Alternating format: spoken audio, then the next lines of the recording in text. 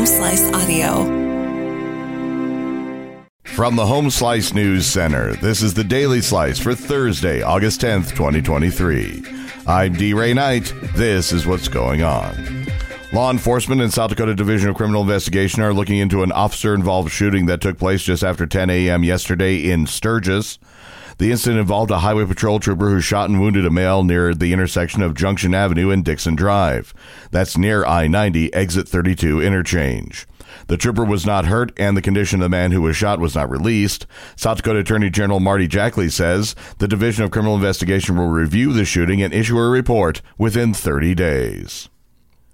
Meanwhile, arrests are up this year at the 83rd Rally. Amy Rose has the details. At the Sturgis Motorcycle Rally, DUI and drug arrests remain up over last year as the event heads into its final days. The Highway Patrol says they've made 71 DUI arrests this year and 118 misdemeanor drug arrests. Felony drug arrests total 68. Injury crashes surpassed 32 on the year, also up over last year. For Sturgis Police, illegal parking, DUI, and drug arrests remain the top concerns for law enforcement.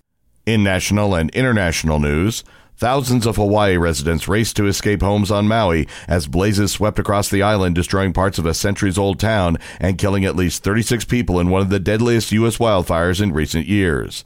The fire took many by surprise, leaving behind burned-out cars on once busy streets and smoking piles of rubble where historic buildings had stood in Lahaina town.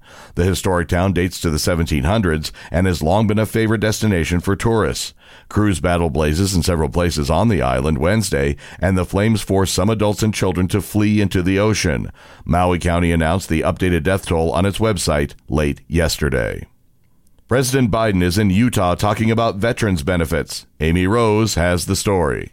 President Joe Biden will commemorate the first anniversary of a bipartisan law that's delivering the largest expansion of veterans benefits in decades with a visit to a Veterans Affairs hospital in Salt Lake City. The Democratic president will be joined Thursday by Utah's Republican Governor Spencer Cox. The PACT Act is intended to improve health care and disability compensation for exposure to toxic substances such as burn pits used to dispose of trash on military bases in Iraq and Afghanistan. More than 348,000 veterans have had their claims approved in the last year. Another 111,000 who are believed to have toxic exposure have enrolled in health care.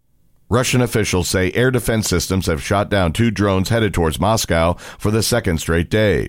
The attack, reported on Thursday, disrupted flights at 2 international airports as Ukraine appeared to step up its attacks on Russian soil. Moscow's mayor said one drone was downed in the Kaluga region southwest of the city and another near a major Moscow beltway. No casualties were reported. The Russian Defense Ministry blamed Ukraine, but officials there made no immediate comment. Firing drones at Moscow after more than 17 months of war has little apparent military value for Ukraine, but the strategy has served to unsettle Russians and bring home the conflict's consequences.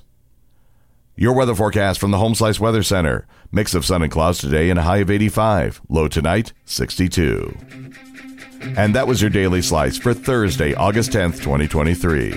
The Daily Slice is a production of Home Slice Media Group, hosted by D. Ray Knight with Amy Rose. Executive producer Mark Houston. Engineered by Chris Jacquez. I'm D. Ray Knight. Have a great day.